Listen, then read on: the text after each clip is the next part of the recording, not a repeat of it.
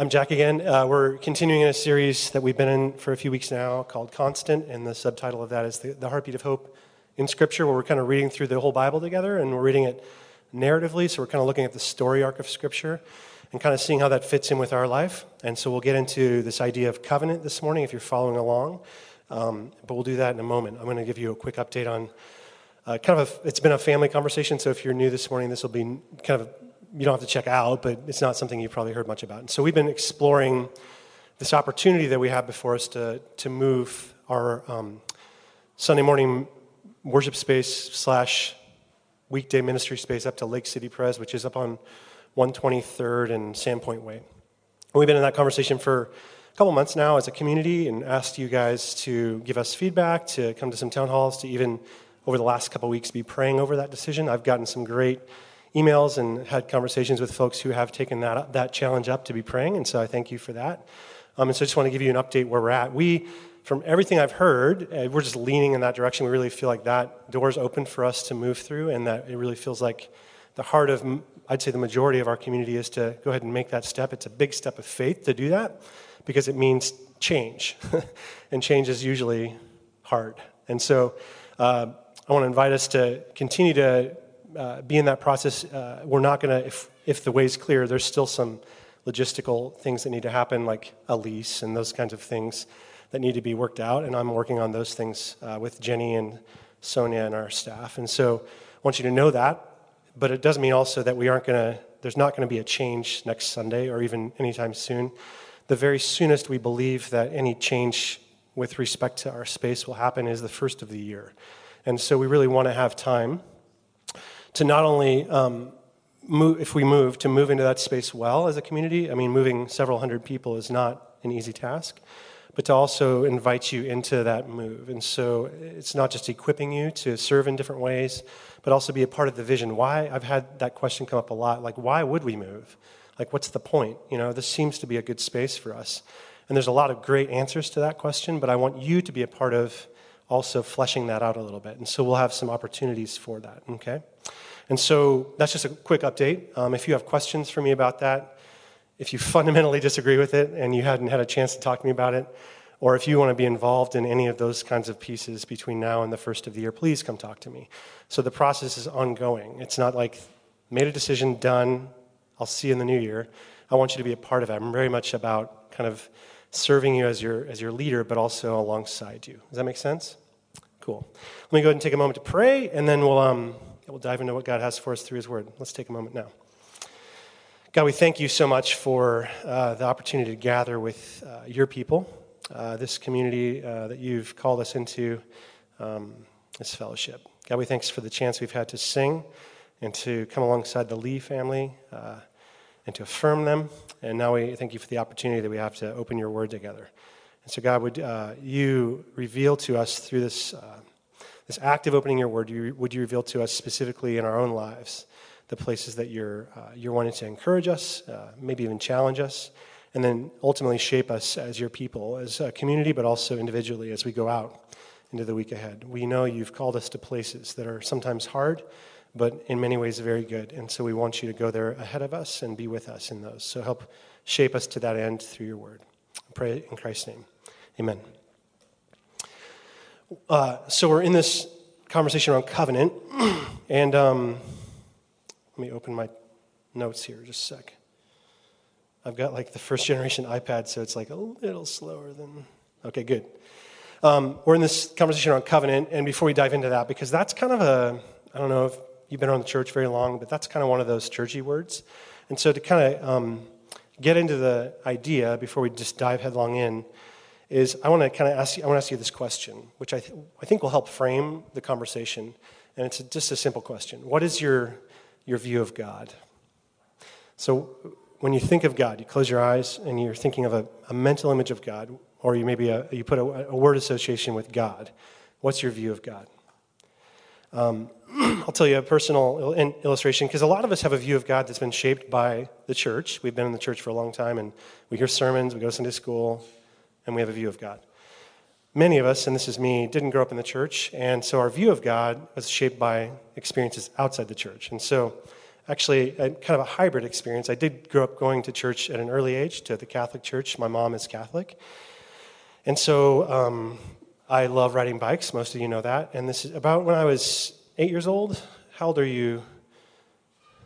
Never mind, he's talking to his dad. So when I was about 8, one Sunday, I was riding my bike, and my dad, you're going to think my dad's crazy, and he is a little crazy. He'd mounted, I'm in my church clothes, he'd mounted a bottle rocket launcher on top of my handlebars on my bike, my little BMX bike, and so it's like a steel tube. He welded it on. So you're thinking as parents, like, that's kind of cool, but that's also about the dumbest thing I've ever heard, because I'm literally riding through the neighborhood, launching bottle rockets, no hands, like, and they're blowing off, and they're hitting my neighbors' houses and stuff. So I'm riding along Sunday morning, and I wasn't watching where I was going, and I literally hit the back of a pickup truck. Thankfully, the bed was open, the tailgate was open, and just went kind of careening into the bed of the truck. My bike went under and was kind of just mangled, and like it just tore up my clothes, and of course, I'm just a wet mess. I ran into the house just screaming. And my mom was mad at my dad and then me because I'd ruined my church clothes. And then my dad was literally sitting in an armchair, his lazy boy. He's like, hey, you want to stay home, watch football? I was like, yeah, that's awesome, because I kind of hated church. And so that was the last Sunday, 8 years old, that I went to church until kind of my early 20s. Completely stopped. And how that shaped my view of God was really powerful. I kind of had this armchair view of God, you might say, a view that's slightly indifferent toward certainly church. My dad is definitely indifferent toward God. We've never really had a conversation about God my whole life.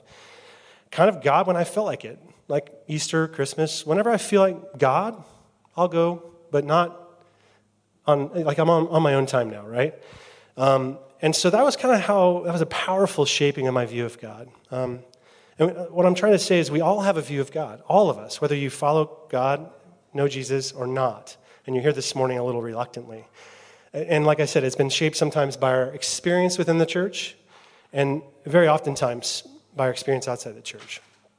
One of my mentors and friends, Bob Ekblad, he started a ministry up in the Skagit Valley called Tierra Nueva. And he's written and spoken about this quite a bit in his work with people on the margins, especially he works with migrant farmers in Skagit Valley and a lot of inmates and things like that. And that's been my work with him. He writes about it, and he says this: most people envision God as this all-powerful, omnipotent, and omnipresent sovereign who controls everything.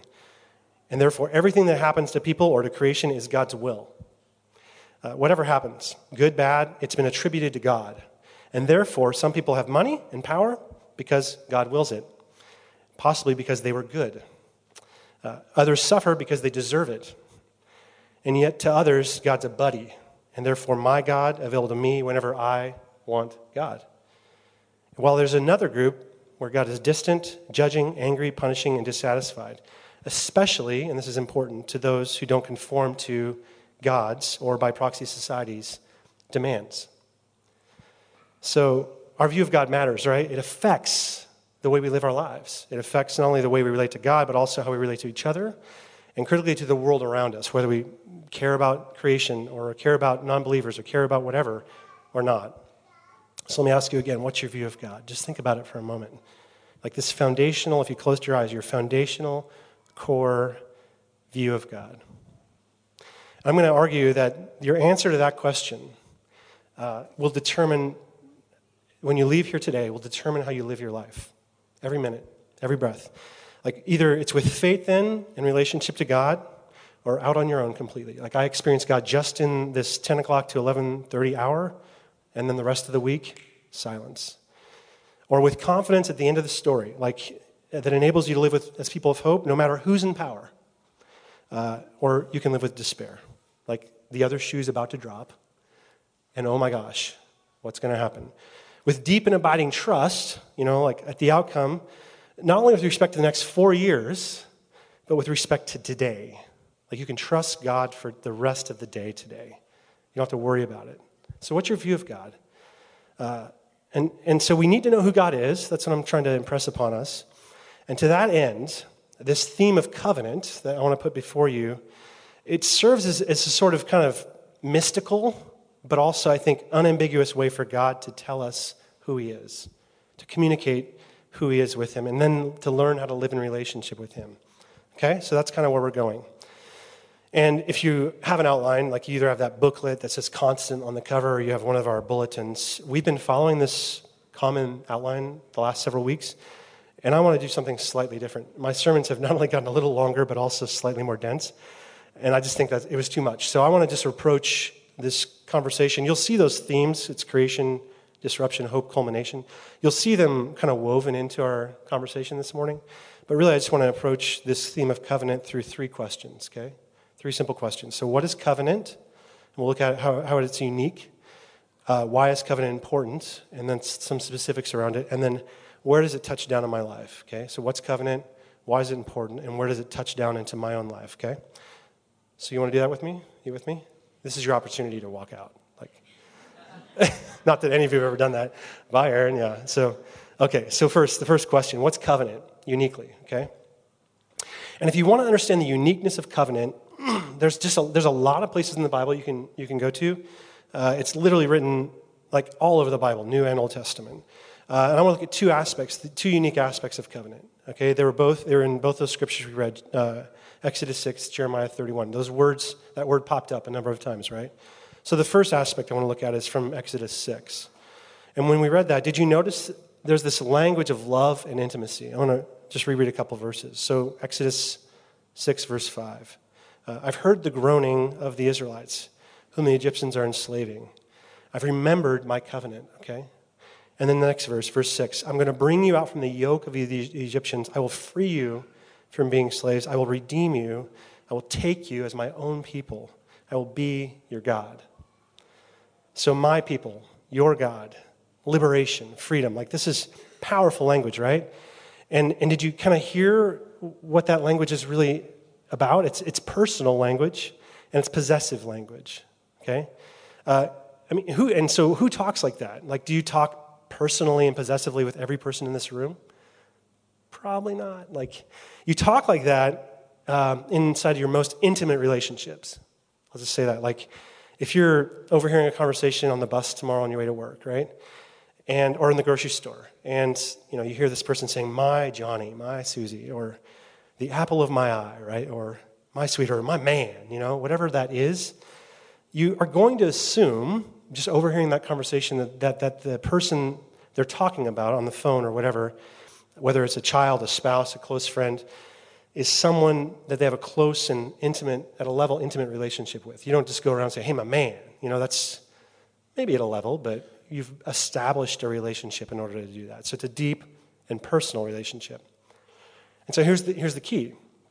As you think about Exodus 6, this is always the way God relates to people. Always. Throughout the Bible, in every covenant in the Bible, if you read the covenants throughout Scripture, whether it's the first covenant between Adam and Eve and God, or later with God and Abraham, or in one of the most human covenants, like there's this beautiful one between Ruth and Naomi, if you know the book of Ruth, where Ruth declares to Naomi, they've all lost their husbands, there's a famine, there's this terrible event that happens in their story. And Ruth tells Naomi, her mother-in-law, "Where you go, I go. Where you stay, I stay. Your people, my people. Your God, my God. Where you die, I die.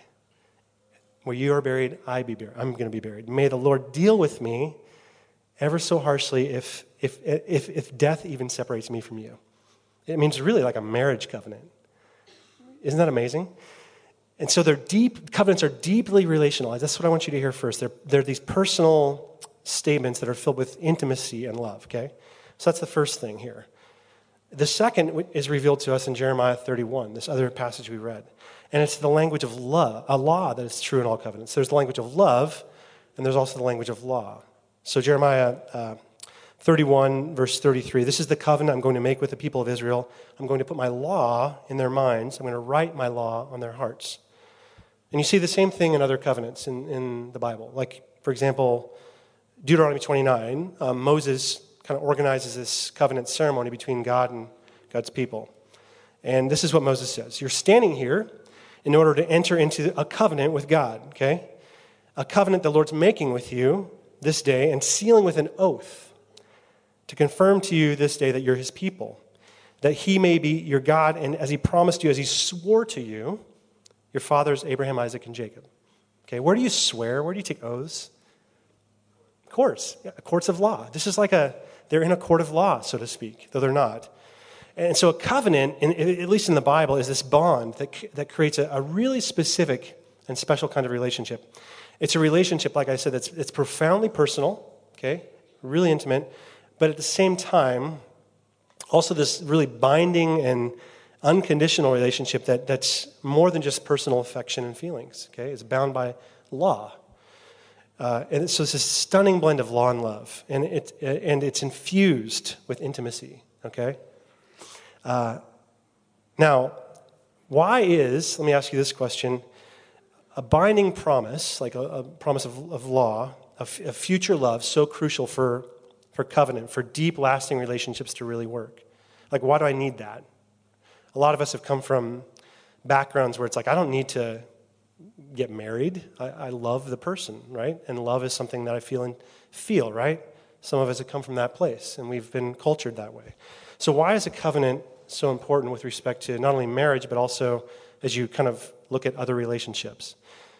There's this Christian ethicist, Lewis Smedes, that I heard about early on in ministry, and he has this book that is called Controlling the Unpredictable, The Power of Promising, okay? And he talks about this, and if I could just summarize it to you real quickly, he says that he locates the basis of our identity in the power of promising, so the power of making covenants, basis of identity. And he says this is a quote, "Some people ask who they are, and they expect feelings to tell them who they are. But feelings are flickering flames that fade away with every fitful stimulus," right? And then he says, "Some people ask who they are, and they expect achievements to tell them who they are. But the things we accomplish always leave a core of character unrevealed," right? Some people ask who they are, and they expect visions of the ideal to tell them who they are. But our visions can only tell us what we want to be, not who we are. So who are we, he asks. And he answers that by saying this: we are largely who we become through making promises and keeping them. We are largely who we become by making promises and keeping them, and that's covenant. It's not who you are now, it's who you're becoming, and you do that by making promises and keeping them. Does that make sense? And now, I don't want to give you the impression, as I'm even talking about this, that every relationship should be a covenant relationship. Just put the brakes on real quick. There are some relationships out there that should be consumer relationships. Like, for example, we just moved up to Pinehurst here in Lake City a few months ago, and I had a number of relationships. I loved my community we lived in Ballard, and Ballard, Finney, Greenwood. So I had lots of relationships with coffee shops and hardware store and restaurants and all that stuff, right? To approach those as covenantal relationships would be foolish, okay, and naive. Like, I've had to kind of break ties a little bit just to save gas, but also I don't think any of those shop owners are bummed that I'm not there spending my buck. They're like, it's business, right? That's a consumer relationship, and we have those, and we need some of those. Same goes for contracts. Like, you buy a car, you buy a house. We just bought a house. You sign a contract with your car dealer or your mortgage banker, and that's a good system. It's a really good system. Well, we found out in 2009 it wasn't a good system, but we hope it's a good system. If one party or another doesn't hold up their end of that contract, there are consequences, right? And they're good consequences, right? You don't pay your mortgage, there's a foreclosure. It's an important thing, right? So there should be some consumer relationships. There need to be some contractual relationships, but think about this. I don't know how many of you are married. There are a number of you who are married. If you express your marriage in consumer terms or in contractual terms, or if you have kids, and you think of your kids in a sort of contractual way, right? Or your close friendships, or your church family, or your relationship to God. Think of how dangerous that gets. I mean, just think for a moment about that. You know, do you see where that's going to go if you think in terms of contracts and consumption with relationships like this? And so here's the problem. Modern people like us, we engage in relationships most of the time under those terms. We do. Not just with our grocer and our coffee shop and our banker, but with each other. And this is how it goes. I'll give you this if I get that, okay? tit for tat. I'm not going to give you this because you didn't give me that. Passive aggressive, right? We keep score, we hold grudges, we cost account, right? We've been trained to do that. And as a result, those relationships are full of what? Bitterness, suspicion, a little loneliness. Or we say this when it comes to faith. I love the grace of God, but man, that law stuff, Jack, when you started talking about it, I don't like it. I feel guilty. Or I believe in God, I want a relationship with God, but I want it to be on my terms. I don't need the institution. I'm probably preaching to the choir here because you're all here, but I don't need the church. I don't want people telling me what to believe. I don't want to give up my freedom. I want to be a free person. I don't want to give up my right to determine what's right or wrong for me. And to be blunt, I'm just going to be really blunt here. Under those terms, especially when you read the Bible, that's not a relationship. That's not a relationship. Call it what you want, but that's not a relationship, not a genuine relationship. God only really relates to people through this idea of covenant. And every time he seems to relate to somebody, Adam, Abraham, Isaac, Jacob, just going down the line, man, it's always kind of through these covenantal terms. I will be to you, I promise to be this, kind of reaching forward for something and committing, with little expectation that he's going to get anything from us in return. Sometimes there is, sometimes there isn't. And so God invites us to do the same with each other, to be people of covenant, right? And that's the first point, okay? This mixture of law and love, that's what covenant is, this category-busting thing for our relationships that just fills them with, it's very life-changing when you start to live inside of that, not just in your marriage, but in almost every relationship. Like I said, not every relationship, but almost every. So that's the uniqueness of covenant, okay? And that's the first question. Hopefully it answers a little bit. Now, why is covenant important? This is the second question I want to meditate on with you a little bit. Or what is the context of covenant for God's people? Okay, when you read about it in the Bible, what are some of the terms of covenant? And I want to look at two with you. There's a lot, and this would be like an entire sermon series, but I want to look at two with you that come from this passages we read, okay? So first, back to Exodus 6. This is what God says in Exodus 6, verse 4. I've established my covenant with them, with you, to give you land. Okay, so that's the first term of covenant, is land. And I want you to hear this. It's not just about land, though it is about land. I mean, it's not just a story of the Israelites moving from one place, which was Egypt, to another place, which was Canaan, right? It is a story of that, but it's a story of something much, much deeper than just that, okay? And here's what that is. The children of Israel, as you probably know, were slaves at this point. And so in their enslavement, it's critical to note, is they were not only worked, but they were worked endlessly. Like there's this brutal, punishing socioeconomic system that they lived within, punishing. And so they were very debilitated by it, very paralyzed by it, spiritually, emotionally, physically. And so in their deliverance from Egypt, God is declaring to them this sort of liberation that wasn't merely liberation from one physical place to another physical place. Because as we know, there were probably good things about Egypt, and there were bad things about Canaan. So it's not just deliverance from one physical place, like the grass is greener. It's not that. It is that, but it's more than that. Instead, it's deliverance from their status or their mindset of enslavement to another status or mindset, okay? And this is what that is. If you go later in their journey, so Deuteronomy chapter 5, this is one of the versions of the Ten Commandments. 10 Commandments, the fourth commandment. Does anybody know what that is? The Bible quiz. Sabbath commandment, yeah. I've often heard that the Sabbath commandment, we're going to get to rest in a few weeks in this series, but it is like the hinge that holds the other two books, or the other two tablets of the commandments together. The first 3 are kind of vertical. The last 6, am I doing that right? Are horizontal, how we relate to each other. But this Sabbath commandment involves both that vertical and horizontal. It holds them together, okay? And this is what God says about it in the Deuteronomy version of the Sabbath commandment. 6 days you labor, do all your work. 7th day is a Sabbath to your Lord. On it you shall not do any work, neither you, your son, your daughter, your male, female servant, your ox, your donkey, any of your animals, anyone, okay? And then he says this, remember that you were slaves in Egypt. The Lord your God brought you out with a mighty hand and outstretched arm. So that's kind of that's that stuff from Exodus 6. And therefore, here's the the Lord your God has commanded you to observe the Sabbath. So here's the connection. Remember you are slaves, and therefore rest. Make sense? And it's just a really extreme, it's this illuminating verse when you think about the land. Okay? In other words, by bringing the Israelites out of slavery in Egypt and bondage and the social and wealth system in Egypt that was just crushing their lives, and bringing them into this place called Canaan, where they could rest. They had no option to rest in Egypt, but where they could rest, where there was an option to rest, where they could literally just put limits around their work, right? And where they could structure their days, where they could structure their relationships to each other, right? What we begin to see is that land, and then by proxy rest, is this declaration of freedom. Rest is a declaration of freedom, not the opposite. So land is a picture of rest, and God's designed us for rest. You're designed for rest. You're not a computer, and even computers need to rest once in a while. And so there's this freedom Christ has offered us in Christ, and how I think this applies to our lives is if you don't rest, you're really a slave.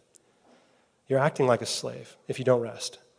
And I'm not just talking about the work you do for income or I do for income, because a lot of us are pretty good at stopping that work. You've stopped it. Well, theoretically, you've stopped it right now. You may be working up here. You may be on your phone or your device working because you have to.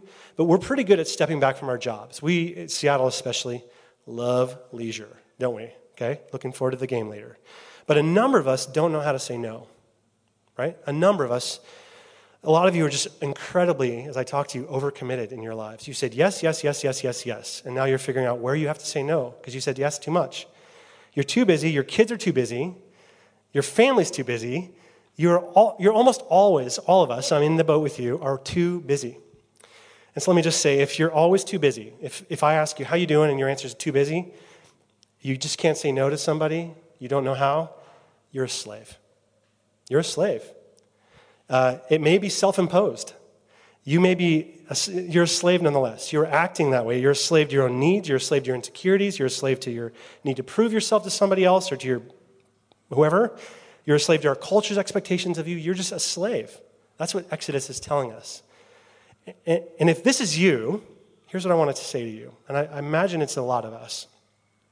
You need to learn to say to yourself, to your heart, be still. Psalm 46, be still. Which is, like I said, rest is a profound declaration of freedom. Like when you say, my work does not define me, be still. Christ defines me. I'm not defined by how many customers I get, how much money I make, how well I'm doing this thing, whatever it is, how expert I become in my field. I'm not defined by any of those things, what people think of me, how far I climb up that so-called ladder. Be still. Be still and know that I'm God. That's the declaration. Rest it's meant to remind you of who you are.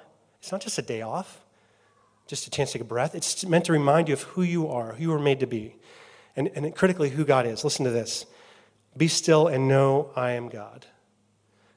We're not the ones running the world, though we think we are. We're not the saviors. I'm not the one ultimately who's bringing money to my family and food on my table. I'm not the one.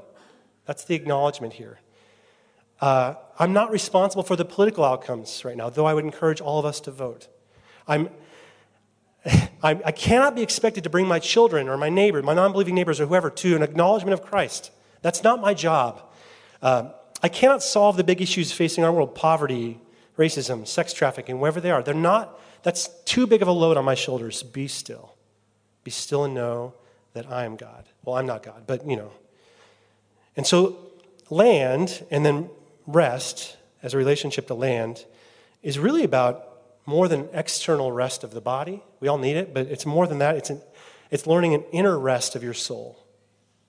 Coming to this posture of saying, God, I'm not you, and I'm not expected to be you.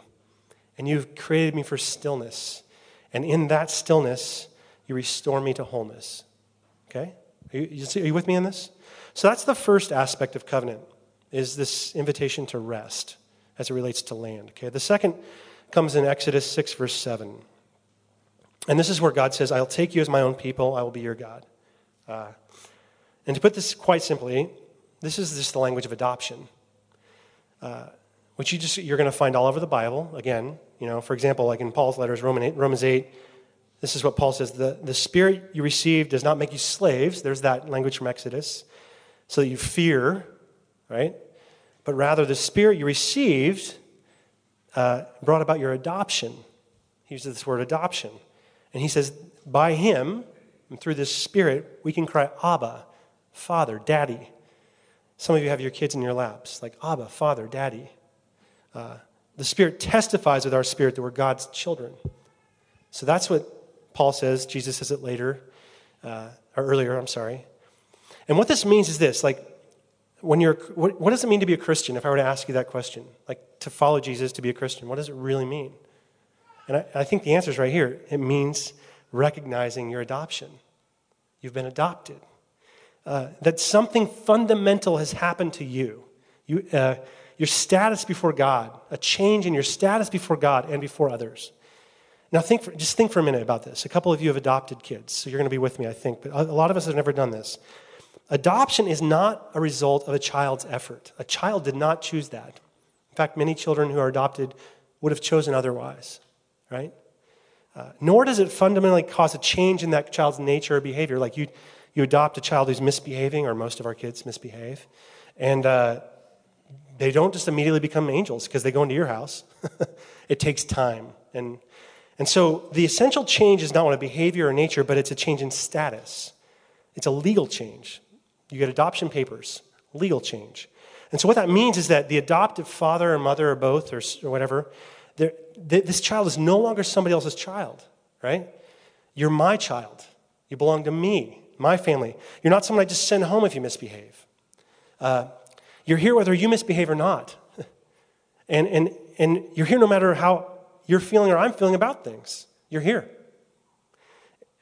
We're here. We're a family. No matter the circumstances of here, right now, you are part of this family. That's what adoption is declaring. So when you adopt someone, do you know what you're doing to them? You're legally saying, I promise, this is this covenant stuff, I promise to regard you with all the commitment and all the love and all the acceptance I would my own child. And I promise to envelop your life within the life of this family, whatever the structure of that family is. A single mom, single dad, mother and father, whatever it is. And by the way, this is essentially what we articulated to Callum and Corey earlier. We adopted them into our family. Though I know Jerfy and Hannah might go, well, I didn't give you that permission, but like, these are your brothers and sisters, Callum and Corey. Like, fathers, mothers, grandparents, cousins. Like, this is our family. And this family, in this family, they have, and we have, all the rights and responsibilities of children. Okay? We have all the rights. You are children of God, members of his household. You have all the rights and responsibilities. Like when we invite you to serve, you're serving the church of Christ. He's the head of it. You're not serving me. You're serving our body, the body of Christ. And Jesus says as much in John 17. Listen to this. Father, I want you to love them even as you love me. And that even as is so, so critical. Father, I want you to love them even as you love me. Now think of this.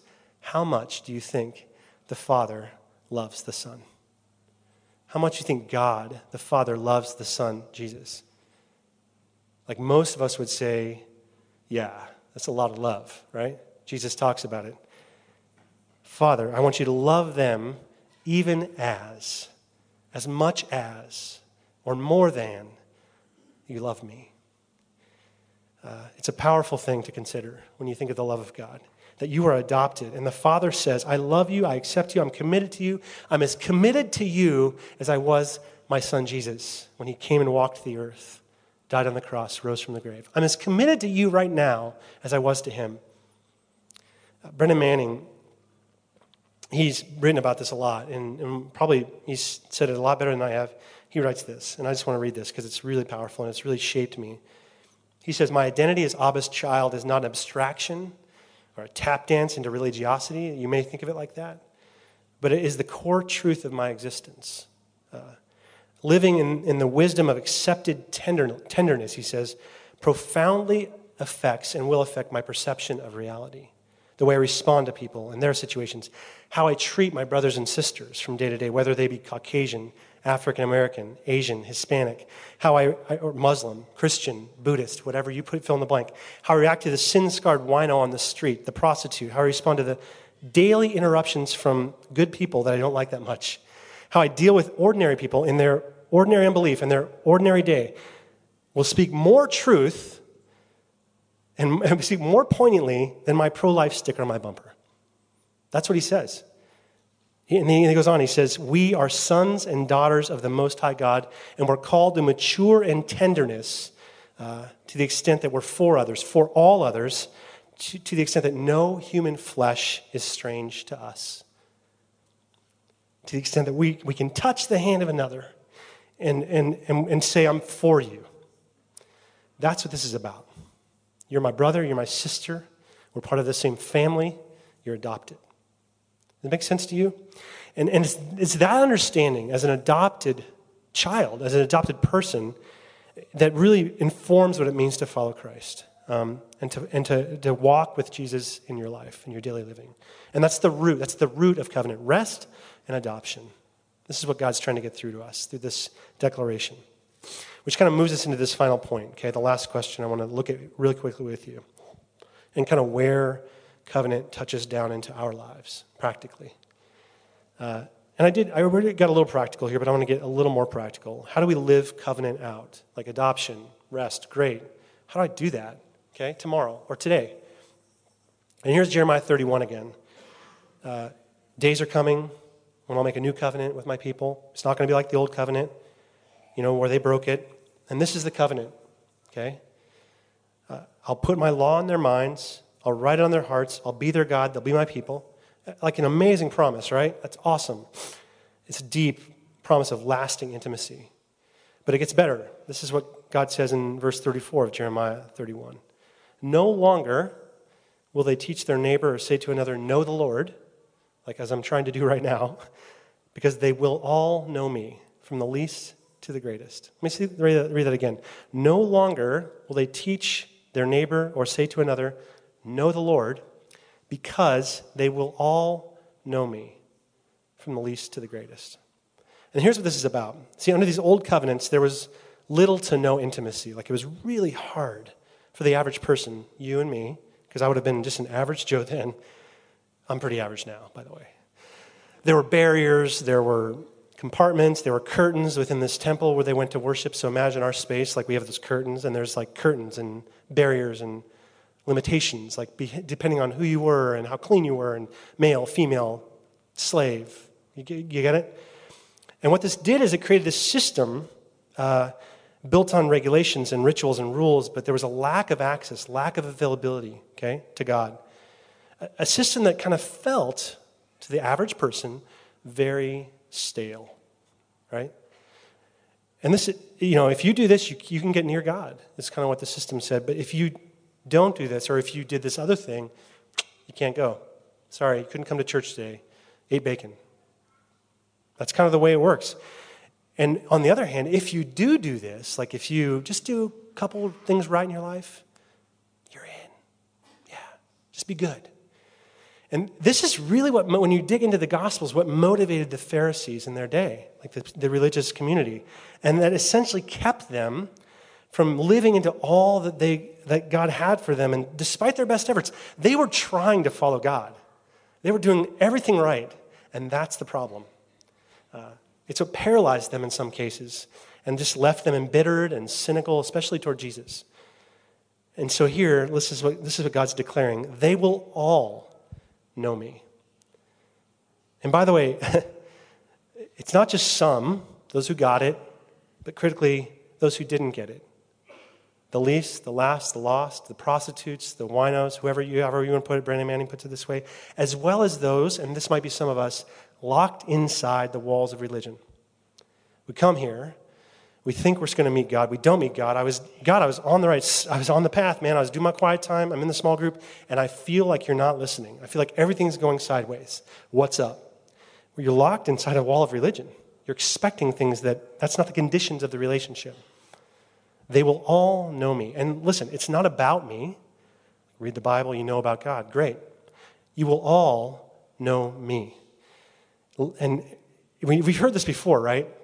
Like knowledge in the Bible is really just about head knowledge. Like Lot knew his wife, and like all the middle school boys are supposed to snicker. Like we know, like Psalm 139, you've searched me, you know my inmost parts. It's a very intimate way of knowledge. You've knit me together in my mother's womb.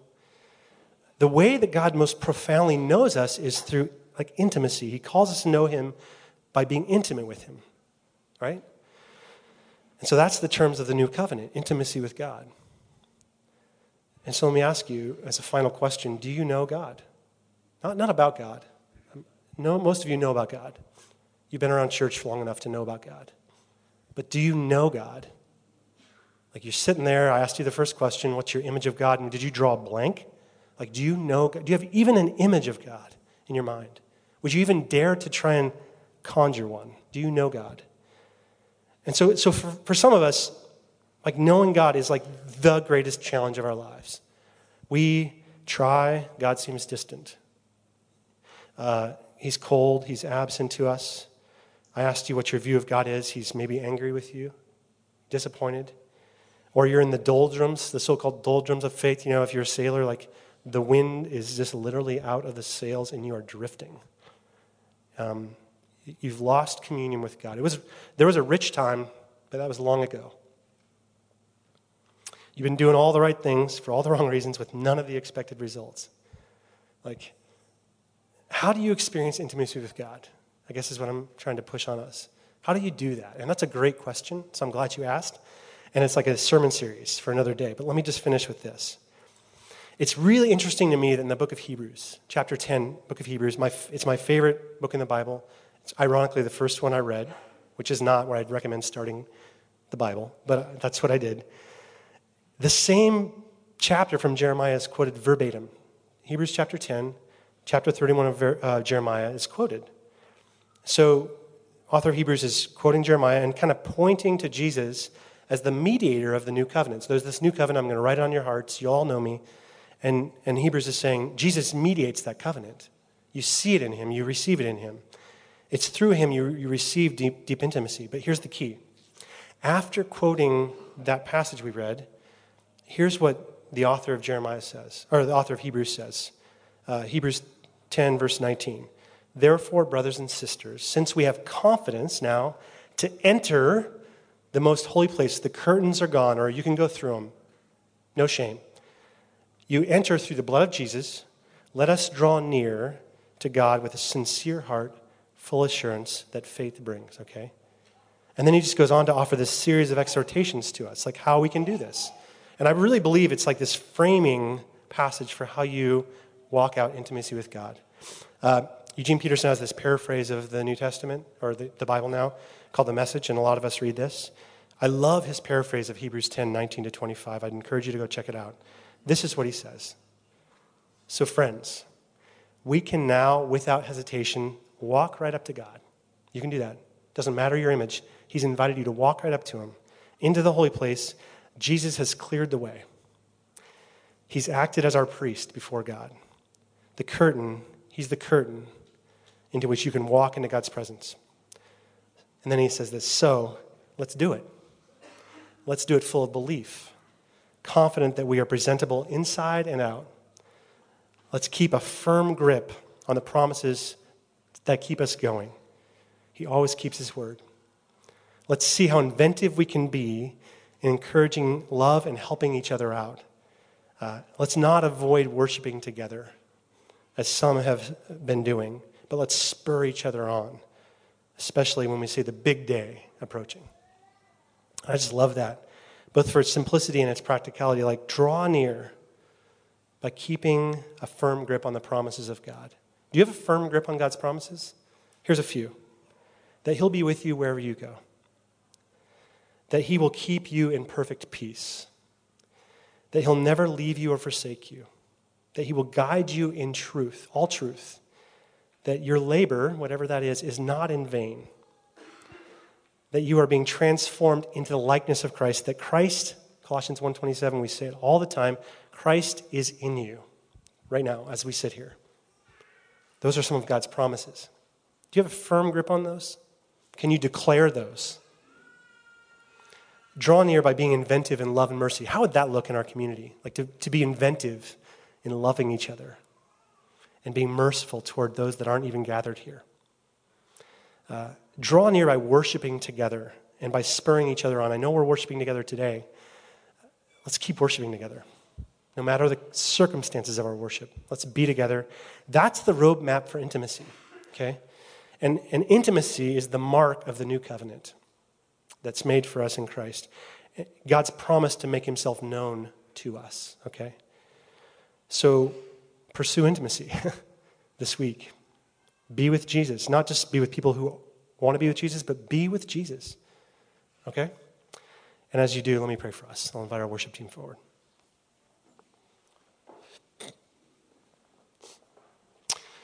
God, we thank you for, a big idea, covenant, and yet challenging as well, especially as it touches into our lives.